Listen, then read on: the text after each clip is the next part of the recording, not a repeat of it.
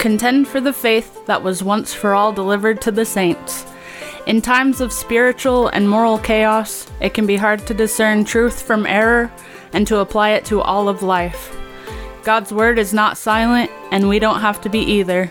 This is Once for All Delivered with Caleb Castro and Andrew Smith. Not Bovcast. Not Bovcast. So if this is not Bovcast, what is it? This is Once for All Delivered. Should I use a radio voice? This is Once for All Delivered. This is Once for All Delivered. You should be doing all the intros, not me.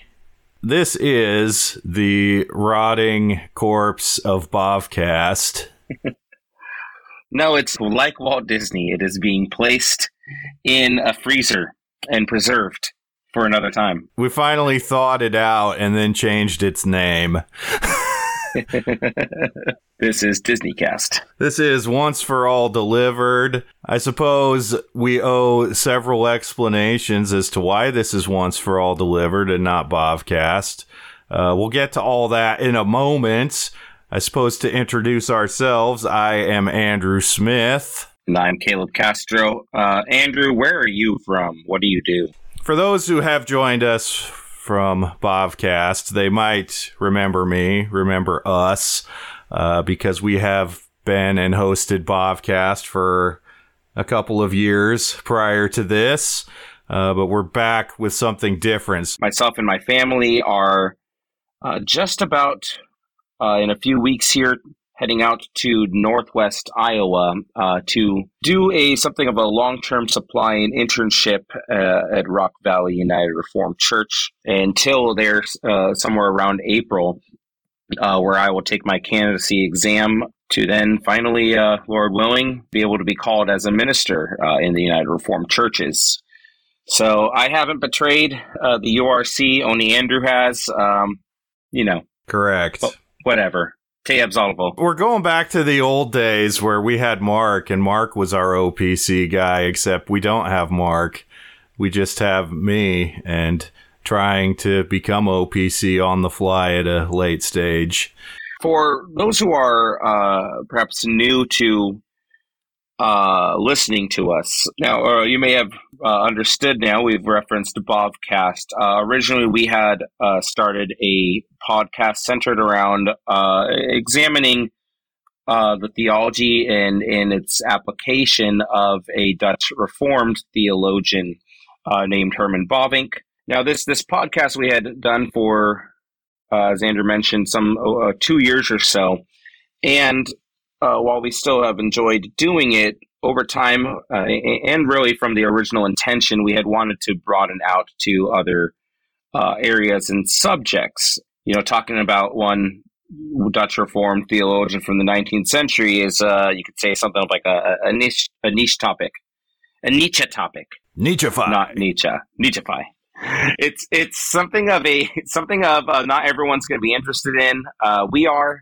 That's what we like, but we have always really wanted to broaden it out for other listeners to be able to come in and be edified in different ways. So here with Once for All Delivered, Bovcast had been rebranded. Bovcast will continue, but it is going to continue on as something of a segment, just one occasional series within the umbrella of Once for All Delivered. So we'll still look at wonderful works of God here and there and talk some Bavinck, but really we want to be able to talk about the scriptures in various passages. We want to be able to talk about cultural issues and how this relates to Christianity. This is also going to help us, I think, get more regular content out. At this point, we're both through seminary, serving in ministry roles in the church.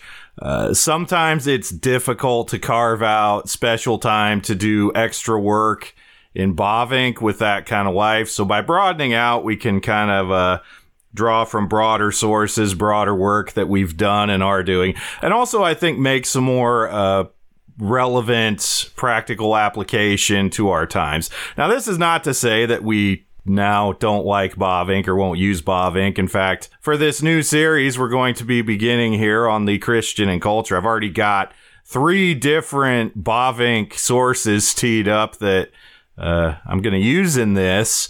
But it's just, we're going to be looking not just at Bavinck, but kind of the whole bigger picture of things. And of course, grounded in scripture and confessional Reformed theology and applying that to the day and time in which we live.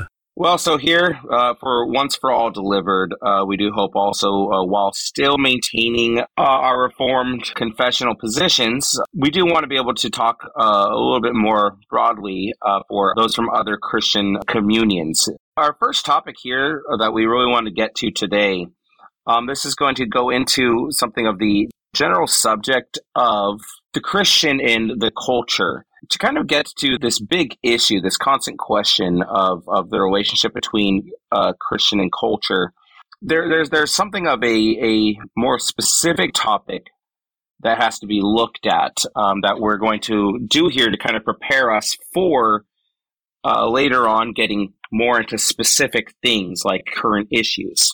But to understand the relationship between the Christian and culture, we need to understand the relationship between the kingdom of God and this present evil age. We need to be able to understand grace and nature. What is the relationship? Where are their distinctions? What do we do with this? And I suppose some of you might be asking, well, why go there? Why do this? You've been gone all this time and you come back and this is where you want to go. I think probably for a lot of you, you can kind of feel a lot of the pressure. There's been a lot of controversy in the church and online and in other places. I think the COVID pandemic, which in a lot of ways gave birth to this podcast, has revealed a lot of, I guess you could say, cracks in the church and among Christians, a lot of divisions and a lot of confusion about how do we as Christians relate to culture? Then there's been other issues too. There's been issues of the rise of critical race theory, Black Lives Matter, all the various political and social issues that are going on and pressing in America. And it seems like in a lot of ways there has been on one hand, a lack of engagement and leadership by Christian leaders and churches on these issues. On the flip side, particularly in our Reform camp, there's a tendency to oversimplify and press people into false dichotomies. So, like, if you were looking at who the real players are now in this discussion, you've probably got in one camp the theonomic reconstructionist type camp.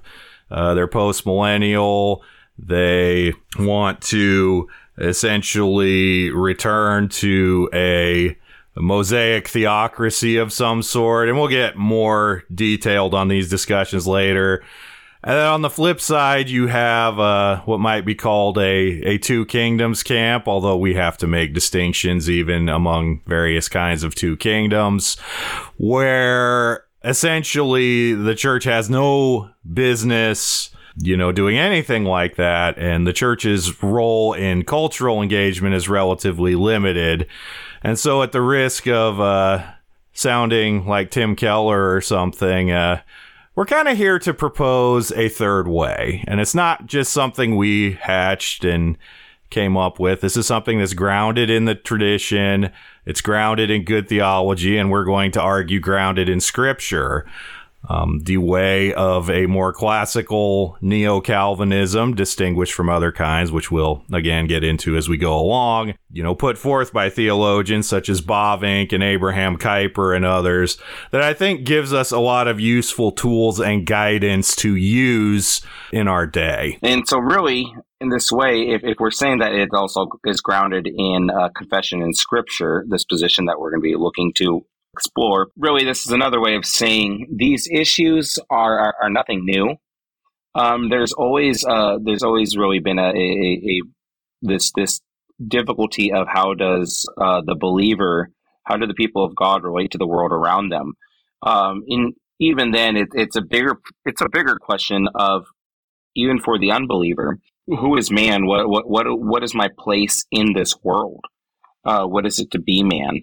These are very deep, very enormous questions that continue on throughout time, and that everyone has to ask themselves, and each Christian in each age, what is this faith, and how is it to be lived out in this day and age? And so with that, we're looking to introduce some theological terms. You're hearing things like theonomic reconstruction and so on and so forth, two kingdoms. Another way to put this is some people want to entirely, they think that Christianity has absolutely nothing to do with the world, and say that the world's a sinking ship.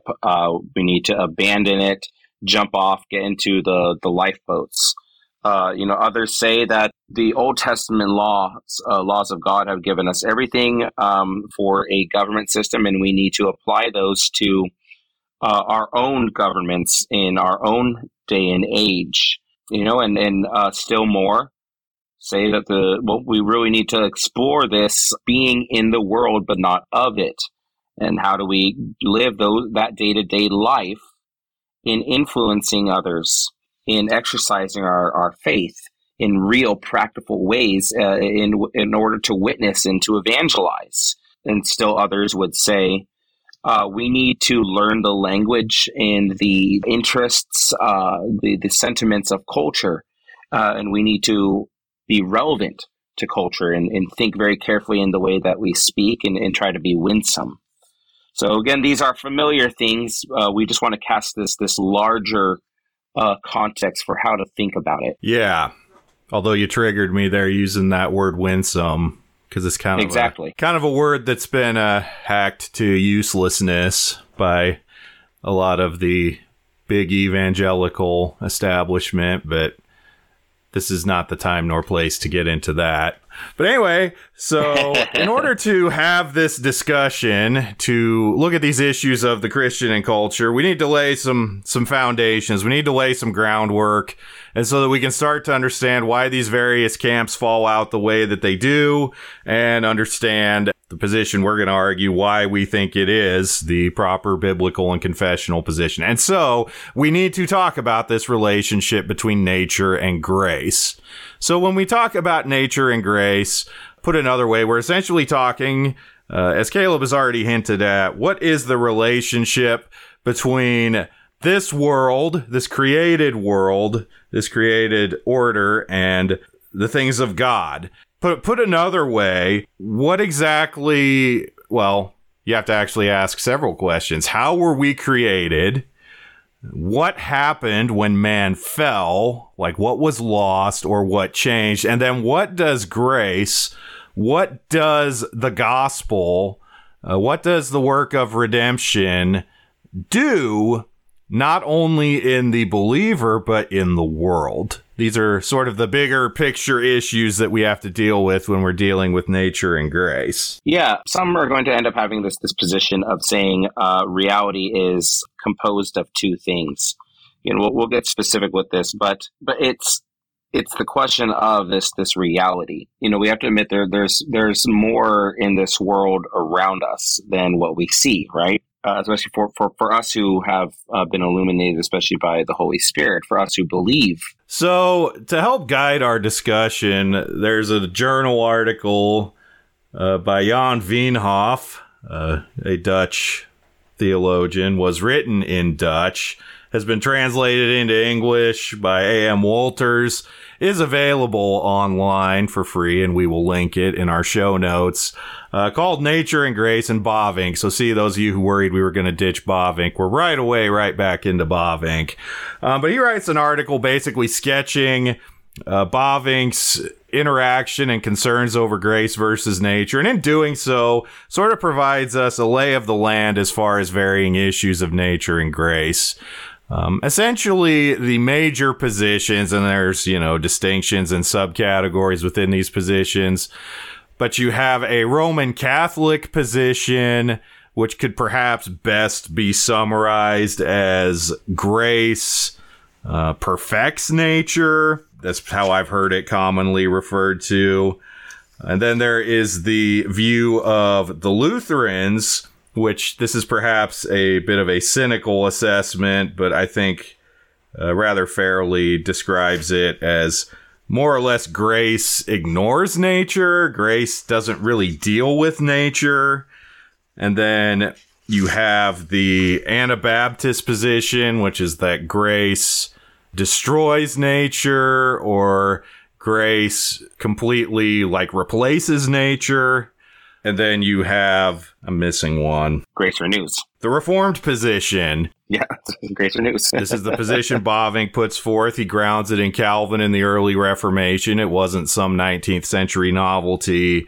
That grace renews nature, that grace restores nature. And then there's some variant views, and we'll get into some of those variant views as we go along. But that's basically the big picture taxonomy of the differing views on nature and grace. That first view that Andrew had mentioned, grace perfects nature. You understand basically from this Roman Catholic position that there's a deficiency of sorts in nature in which grace has to make up for it.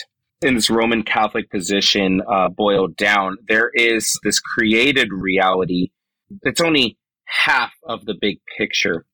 The things of grace, the supernatural things, are the other half. And when you take these two halves and put them together, you get the one whole that make up reality. This is kind of a general, really simple way of putting it. We might call it a dualism in a philosophical sense, but that there are two halves of reality to make up the whole. And it's that second half, the supernatural reality, that helps supply what is needed to make up what is lacking in the first reality, in the created order, in this regular natural realm. And so this is where you get things like the Roman Catholic teaching of the donum superadditum, the Latin term for the superadded gift. So essentially that teaching is that God created man as natural, and for the Roman Catholics, natural is not necessarily evil, but part of being natural was concupiscence, which is essentially a predisposition and desire to sin, though they do not believe that it becomes sin until it is acted upon. And that is what belongs to nature. And then in grace, even before the fall, there is the donum superadditum, which basically gives man the ability to suppress and resist concupiscence. And so then for Roman Catholics in the fall, the donum superadditum is lost, concupiscence wins the day, and then in redemption, in the gospel, as they would portray it, grace is essentially medicinal. It's a substance that sort of bit by bit, piece by piece, gives man back the donum superadditum, gives him back supernatural graces. He's given the ability to do meritorious works and draw from the treasury of merit, from which he might eventually obtain heaven. Again, we are looking to, putting this in a compact, quick sense. So it's so there are elements that we're having to, keep at a very quick level here. In this of what Andrew is saying then is that this world, this created world, all these things that are natural are simply lesser, and the things of the supernatural world are simply greater, better. It's like that supernatural world is having to give a booster shot to this world. I always think of if you had ever played or seen the Super Mario games where you have regular Mario who then eats the power-up mushroom and he gets bigger and stronger, at least until he gets hit really hard by a Goomba or some kind of monster. Then he shrinks back down to his normal size and he has to run continuing along again until he gets that one-up mushroom. That one-up mushroom is basically like what Andrew was saying, the donum superadditum, that super added gift from above, from that supernatural order, giving the things of this world that power up. And you see this work out in Roman Catholic theology and history. This is this idea of this dualism between nature and grace. You can kind of see it laying the foundation for the monastic and ascetic movements that arose in the Middle Ages. where you have, guys going and living in monasteries and depriving themselves of worldly things because grace stuff is better than nature stuff, and so let's get away from the worldly stuff and towards the grace stuff. And it is against this background that the Reformation reacts, which can take us into some of our other perspectives. So what we're going to get at then in a moment, after talking about some of these other views, is we see the pivotal problem is sin's effect on man. How has sin so much distorted man, and what has this done to the image of God? Those are elements such as the image of God that could be a little bit more peripheral to the discussion, but you kind of see basically how this ties in. If man is created and he is created good, and something evil enters this world or is introduced into this world by man listening to the serpent and sin, how then is man to be able to get back to the good grace of God? How is man able to get back to reconciliation with God and to dwell with him in peace, right? There has to be something to provide that peace. And Rome, in one way, then, is saying that there is this supernatural gift that is endowed to man in order to help make up what is lacking in him. In another position, you have what you can call the Lutheran position that basically just doesn't want to really deal with the question of how grace is involved with nature.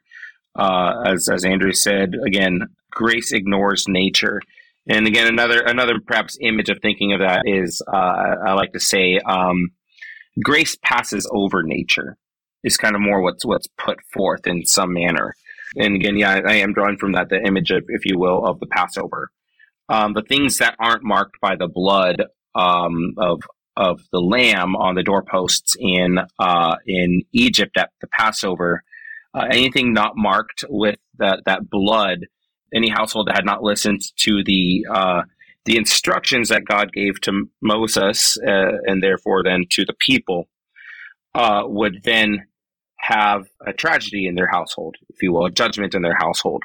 The order of grace and the things of grace are passing over the things that of this world that don't have the blood of Christ over them. Or put another way, grace basically, in this view, exclusively deals with matters of eternal salvation.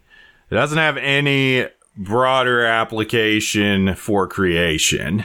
Right. So the things of grace, the things that are taught related to salvation and of the cross, really can't be understood by this world.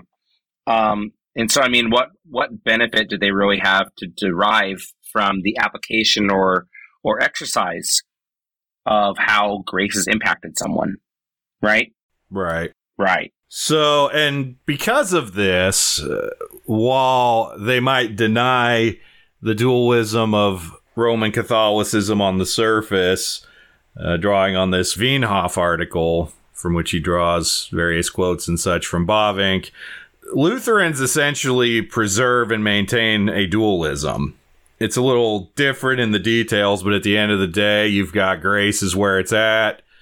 Grace is what matters to the Christians, and the world is lesser. The world is not relevant, essentially, to the Christian in a certain sense. There's a tension there, basically, right? Yeah. The things of the natural realm and the realm of grace in this world basically have their own system, their own integrity, their own way of doing stuff. And they exist alongside each other, but having basically like national borders set up, right? They're two hostile countries, basically in a great tension, with their national security on high alert and their soldiers at the edge of the borders. They are in tension to each other. Yeah. And then people in this world born in sin belong to that country of original nature, that country of the natural realm. But then they see that this other country is set up right across from them, and a way's been made for them to enter in and become citizens of that country. And so it's kind of like Yeah, you're here in this natural world, in this fallen world, this fallen reality, but there is an alternate reality. There is an alternate realm or country, a different establishment that you can go into. And so in a way, it's almost kind of like grace almost kind of functions as an alternative form, an alternate to this order that's basically destined to convert the other and take over its bounds in some ways. And this is also, I think, how you get in Lutheranism the emerging of a two kingdoms doctrine.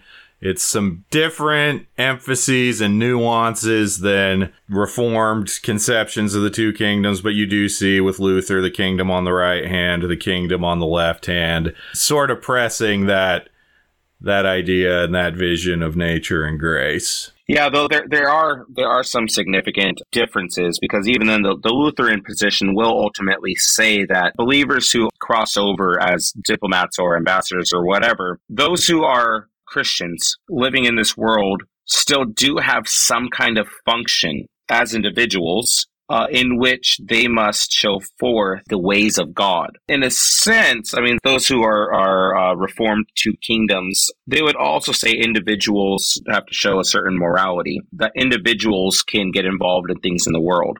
So the next major school that emerged at the time of the Reformation, though with different emphases and priorities and ideas, is that of the Anabaptists. And as I mentioned before, probably the best brief summary of this would be either that grace destroys nature or grace replaces nature. Because what you have in the Anabaptists is essentially removal of or removal from nature. This is where you see a sort of world flight Christianity. As the Wienhoff article points out, this is we see this continued in things like Pietism and Methodism, these groups that put a big emphasis on holiness and withdrawing from the world, separating from worldliness and worldly things. Yeah, and it's something of I think it's one of the major defaults historically, at least since the early 1800s, maybe earlier, of Christianity in the United States. It's tied very much, I think, with, you see a lot of expressions of broad evangelicalism, non-denominationalism. Again, there are exceptions, but traditionally, especially those who come from maybe what you would call a dispensationalist background, in seeing that there's a huge discontinuity. The bad kind of fundamentalism. Right. I've said a quote already before that this world is like a sinking ship. I think that was D.L. Moody that said that. The world's a sinking ship and we have to get off of it. Well, that's a really good representation of, that the things of nature are so corrupted or so bad that this order, this age that was created is going to be abandoned, is going to be burned up with fire, and you need to get out on that lifeboat while you can. You need to get saved before the ship sinks. Again, you might notice that there's a certain element of truth in each one of these positions we're saying. When you take their logic and really think how that works out, then we run into certain issues.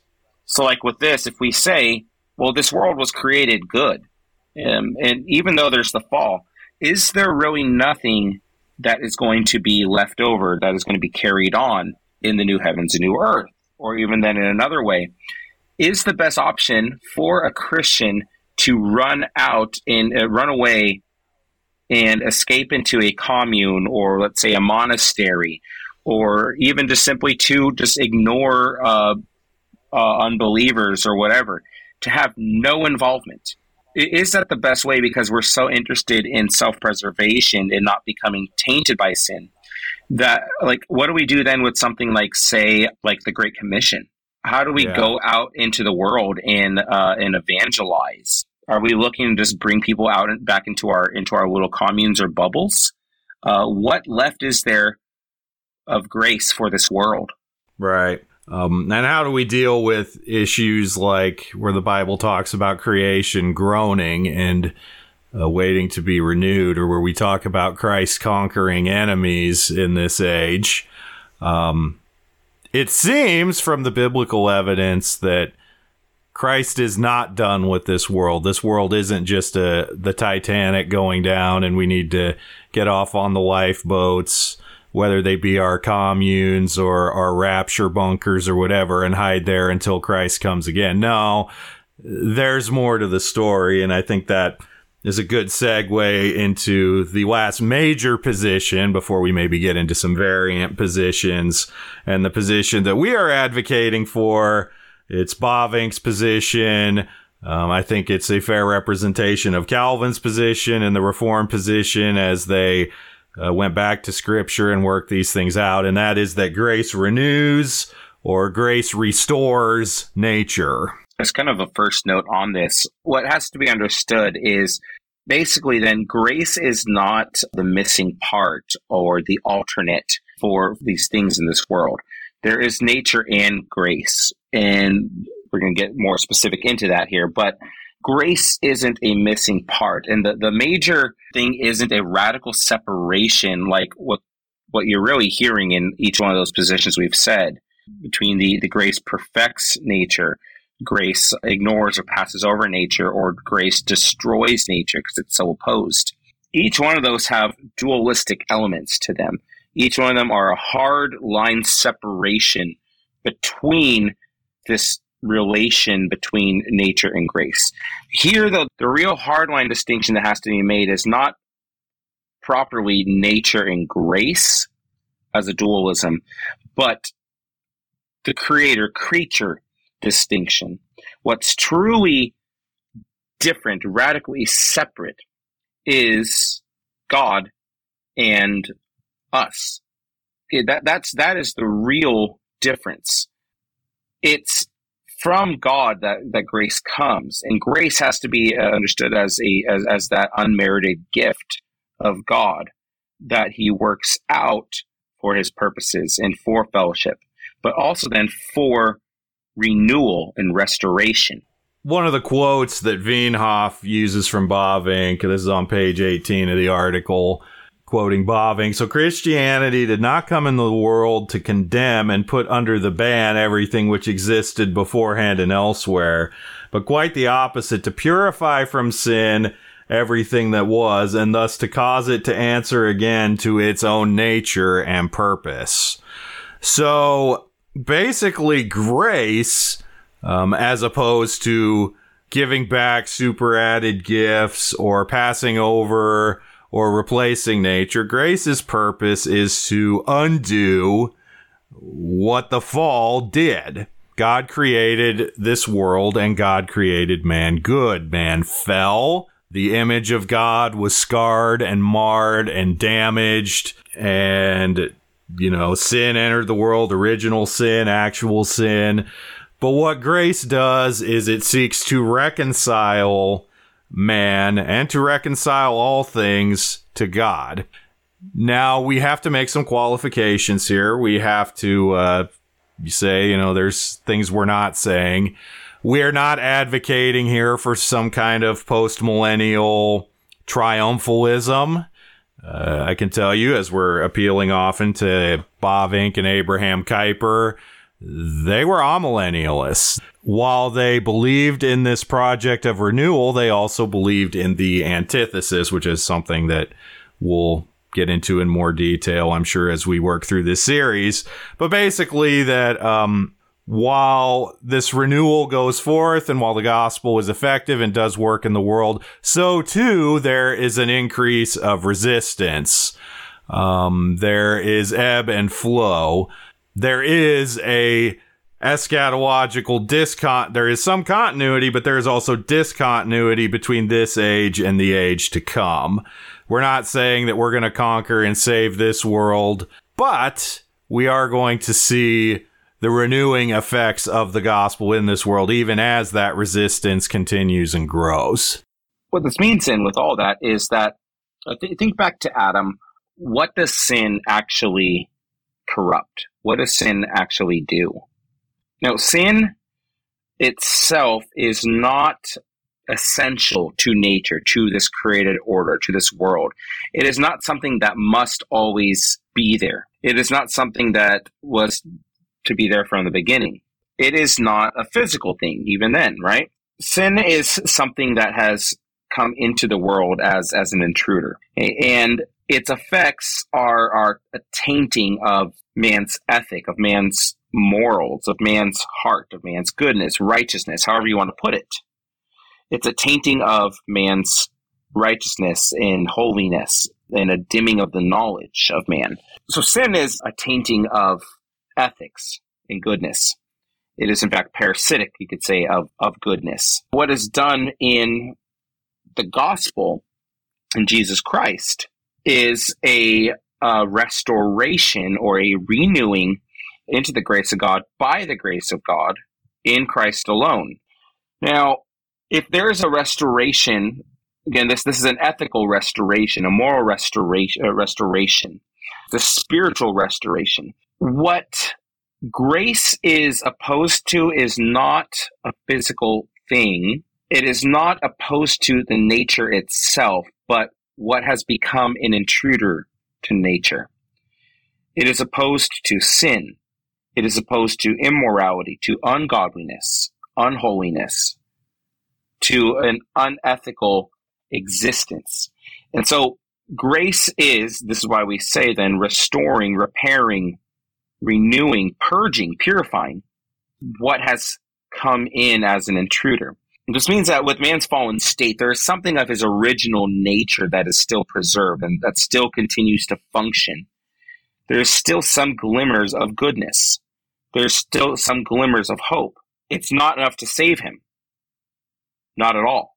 Man can't do this himself, but there is still something there, if you will, that makes him act at times unsalvifically in a good way. Grace must presuppose nature. Okay, you need nature as a backdrop, if you will. There's a specific way that we are going to need to take this. But for now, that's all the time that we have for this episode. We haven't thought up any kind of new outro or new goodbye. We can't say totes zines anymore. Nope, guess we can't. So, if you have any ideas, you can send us to that on social media. We're on all the major social media. Well, I can't say all because we don't do TikTok. Coming soon. We are on Facebook, Twitter, and Instagram at OFAD Podcast. You can find us there. We have an email address, which I need to look up because I forgot what it was. Oh, it is also ofadpodcast@gmail.com for Once for All Delivered. So if you have any ideas for an outro, any suggestions, any questions, recipes, anything of that sort, you can send those to us. We'd love to hear from you. But otherwise, we thank you for joining us for episode 1 of Once for All Delivered. And we hope you'll join us again next time. Oh, we definitely do. And I'm going to send in my own submission, an email of a recommendation for an outro. I don't have anything specific, but whatever we do, it's going to involve auto-tune. No? Okay. Well, I'd have to learn how to use it. I think we definitely need more auto-tune in this podcast. So just at random times as we're talking, or maybe we'll have a word of the day. And then we'll just, we'll come in all auto-tuned on that word of the day. Today's theological term of the day is ... Yeah. Well, and that's definitely all the time that we have for today. Thank you for listening to this episode. For the latest news and updates, visit our Substack at onceforalldelivered.com, where you can also support our work with a paid subscription. You can also follow us on social media at OFAD Podcast. If you like what you have heard, leave a 5-star review where you get your podcasts and spread the word about the show. Once for All Delivered is hosted by Andrew Smith and Caleb Castro and produced by Andrew and Heidi Smith. We hope you will join us again next time on Once for All Delivered.